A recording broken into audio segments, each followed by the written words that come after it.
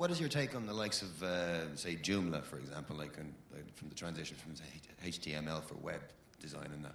Do you have an opinion on Joomla? I've never used it, so I don't have much of an opinion, to be honest with you. I mean, I've heard good things from people who do use it, but not having had direct experience with it myself, I can't say very much, unfortunately.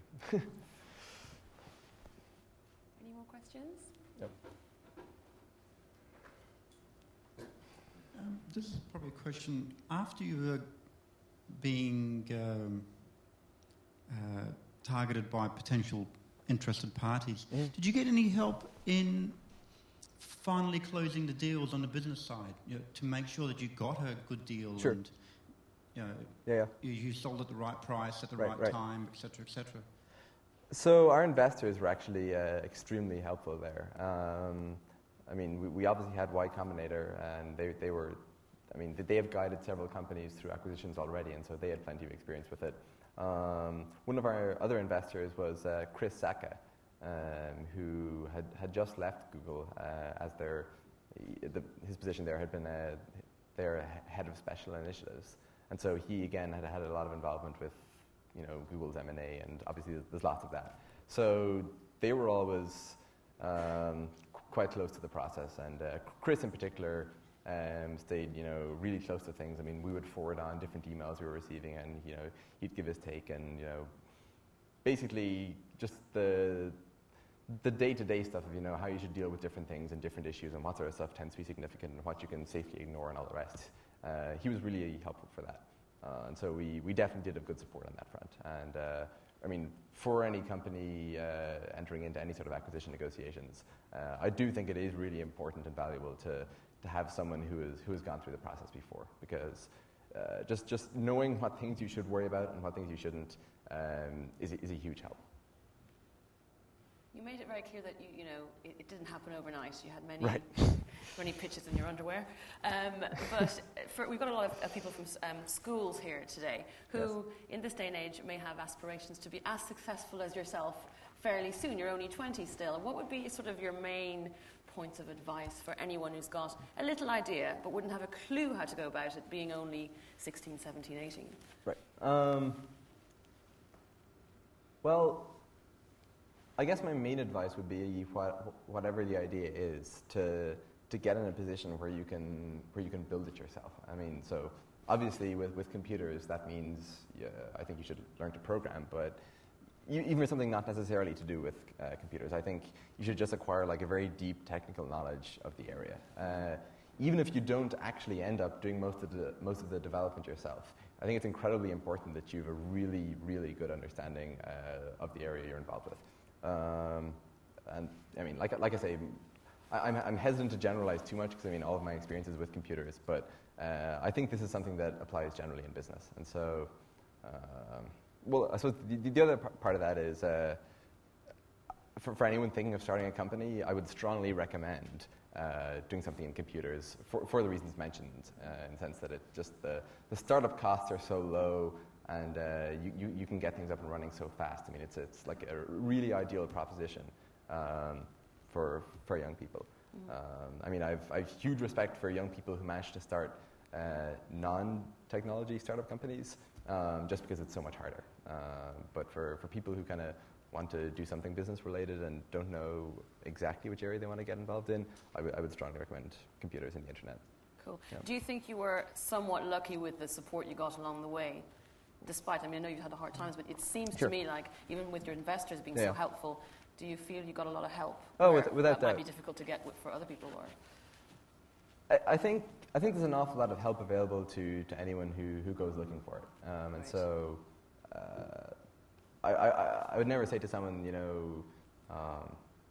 like I don't think anyone who actually wants to get help will have a problem finding it. And there's a great culture of almost unreasonable helpfulness in Silicon Valley. I mean, one of my strongest or most memorable events was a couple of weeks after we got there. The CEO of one of our competitors dropped us an email asking if we wanted to, catch up for a cup of coffee and just discuss things. And I mean, he was one of our competitors, and by rights we should have been at loggerheads, but we met up. There was this sort of tentative initial period where we were trying to suss each other out, but we got over that, and we actually had like a really good discussion. He gave us various bits of advice, and told us about different things he had learned working in the eBay ecosystem, and different pieces of code we might be interested in taking a look at, and all the rest. And and it was really good advice, and we went and used it.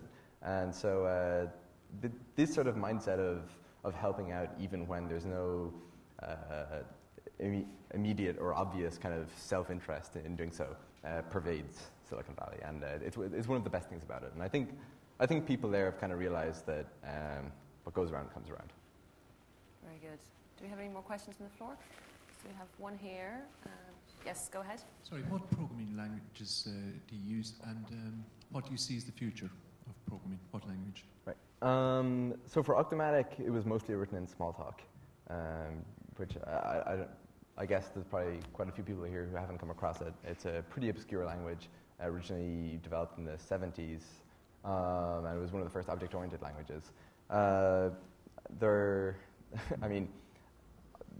think I only know, maybe 5 people or so who actually program in Smalltalk, day to day, and so it's a really obscure minority language. But I know I had previously been a Lisp programmer, which is also like a really obscure minority language, so I was kind of used to being on the fringes in that sense. We felt that Smalltalk was a pretty good fit for the kind of stuff we wanted to do with Octomatic, and I guess more importantly, we felt that you really shouldn't choose a programming language based on how easy it is to find people who already know it. I think it's much more important to find a language that kind of suits the problem you're working on. All the people that we hired had hardly even heard of Smalltalk previously. Everyone had to learn it as soon as they joined the company, and that was never a problem for us. If you get smart programmers, there's never a problem, having them pick up another language. And so, yeah. And with respect to the future of the languages, what? Sorry, yeah, the second part. I said. Excuse me.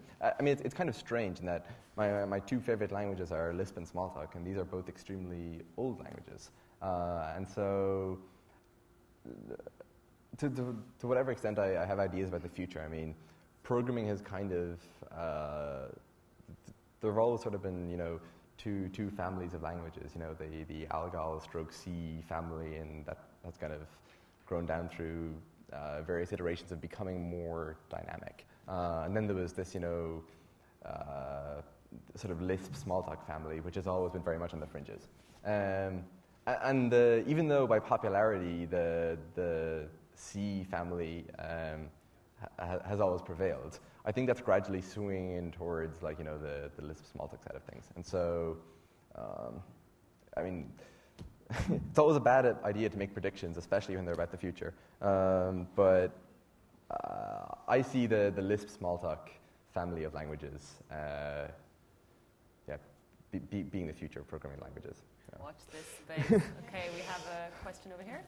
Yeah, would you agree that the kind of lack of technical community is equal, if not greater, problem than the sort of red tape associated with getting investment capital in Ireland? Right. Well, I think that's kind of a chicken and egg problem, right? I think to a fairly large degree the lack of to whatever extent there is a lack of a technical community, I think that's a lot of that is because of the lack of a good investment community. And okay, sure, you can debate which is the original cause, but I certainly think that there are a lot of extremely good technical people that come out of Ireland, and there are certainly plenty such that there could be a very vibrant technology scene here. And I think the reason that it's not stronger than it is because so many of the people leave the country, right? I think a strong investment scene could go a long way towards changing that. You really don't need a huge number of people to to start creating that network effect. And now being in Vancouver, I kind of see that. Vancouver is in a somewhat similar position to Ireland in the sense that they have a fairly good technology scene, but they would like it to be stronger, and they're always sort of comparing it to Silicon Valley. But they have a significantly better investment community, and as a result of that, they're actually starting to build a pretty decent, just general technical community, and I know the different groups of programmers and companies are sort of springing up in the Vancouver area. And the main difference I see between Vancouver and Ireland is not the people themselves or the kind of technical people the areas are producing, but just the investment communities. What was the transition like moving into work in a company, and how many are working underneath you, and are you your directors? So are you director of people who are a lot older than you? So in terms of integrating into like a larger company or whatever, the transition actually wasn't that difficult. I think mostly because the company wasn't that much larger. I think to move into a company of a couple of thousand people would have been a much more awkward transition.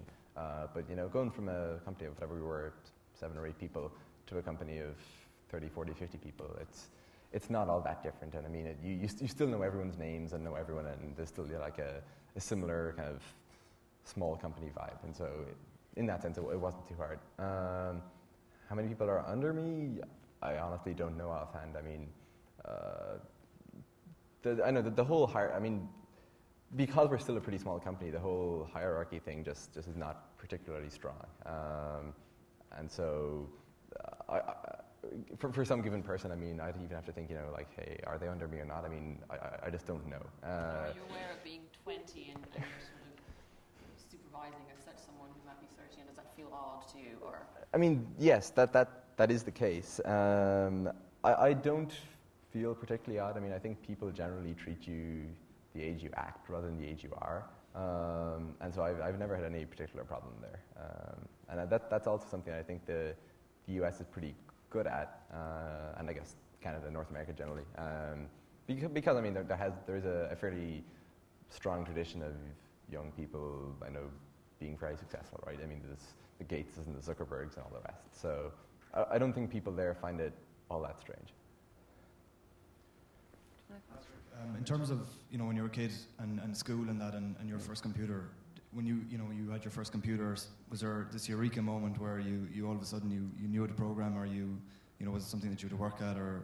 Right. Right from when we got our first computer, I knew that. I was immediately kind of obsessed with it, and so when we got it, I mean, I was never thinking of careers or jobs or the future or anything like that. But certainly from the very beginning, it was something I was really interested in. I didn't start programming until I was maybe I think 13 or 14 or so. So I mean, you hear these people in the US, who start when they could barely talk or whatever. And I was certainly not one of those people. But from when I started programming again, I was hooked straight away, and so I spent an awful lot of time throughout secondary school programming. So yeah, I mean, to answer your question, it wasn't like a gradual sort of transition to be involved with computers or anything like that. I mean, right from the very beginning, I was pretty much hooked. We have another question over here. Sorry, you mentioned at the start that you didn't have a leaving cert. Yes. And do you think that was actually an advantage to you, and you didn't have to concentrate on that stuff, and you were concentrating all your effort on program? Right. And the second part of that question is, when you left college after your first term, you think that was also an advantage in that you weren't institutionalized, into that way of thinking? Right. So with regard to the leaving cert or whatever, the reason I didn't do it was just that I wanted to do it sooner, basically. And so my original plan was to kind of do the leaving cert at the end of what would have been my 5th year or whatever. But the Department of Education actually doesn't allow you to do this. And so I ended up just doing the A-levels myself. I mean, and so in that sense, I did a kind of equivalent exam. And so even though I didn't do the leaving cert itself, I don't think my experience was massively different to everyone else. You had 5 subjects, didn't you? Four. Yeah. What was chemistry, physics? Yeah. So the great thing about the A-levels is you can. There are no compulsory subjects, and so if you're not a big language person, you just don't have to do any languages. And so I did maths, physics, computing and chemistry. And got what in all of them? I got 4 A's. Says he very meekly. But so with regard to the college thing, there was actually a similar question last night, and I mean this is something I've kind of been wondering about myself. I went away and actually looked into this to see if there is any kind of correlation between level of kind of educational achievement and entrepreneurial success. And there is a correlation, but it's in favor of education.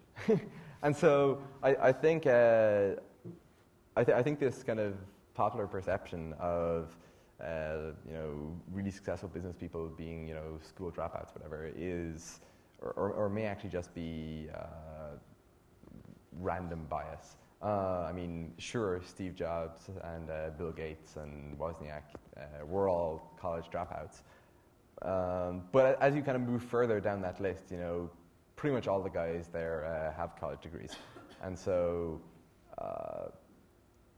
I guess the sort of two answers to that question of like how college influences it. And the first is I don't think it actually matters all that much. And to whatever extent it does matter, I think college is actually probably net a good thing. And I mean, I certainly have no particular aversion to college or anything. And I mean, it's something I can imagine myself finishing at some stage.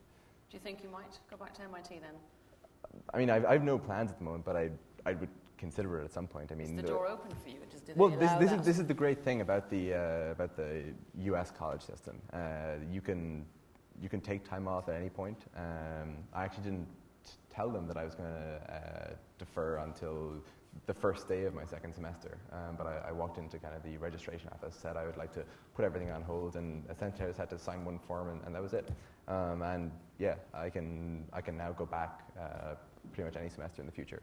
And so just having that sort of flexibility is obviously a huge advantage. In that, if I had to have had made like a definite commitment that I was leaving in the very beginning, I don't think I would have been prepared to do that. But given that the worst case scenario was just we decided to start this company and then it went nowhere and whatever. I mean, I could have just resumed stuff in 6 months' time. And having that safety net below you is was certainly pretty important for me, and I think is a big reason why so many people do not feel much hesitation in taking time off. Sure. Yeah. I'm afraid we're out of time, but that was absolutely brilliant. Very interesting. I'm sure you'll agree. Patrick Collinson, everyone. Thank you very much.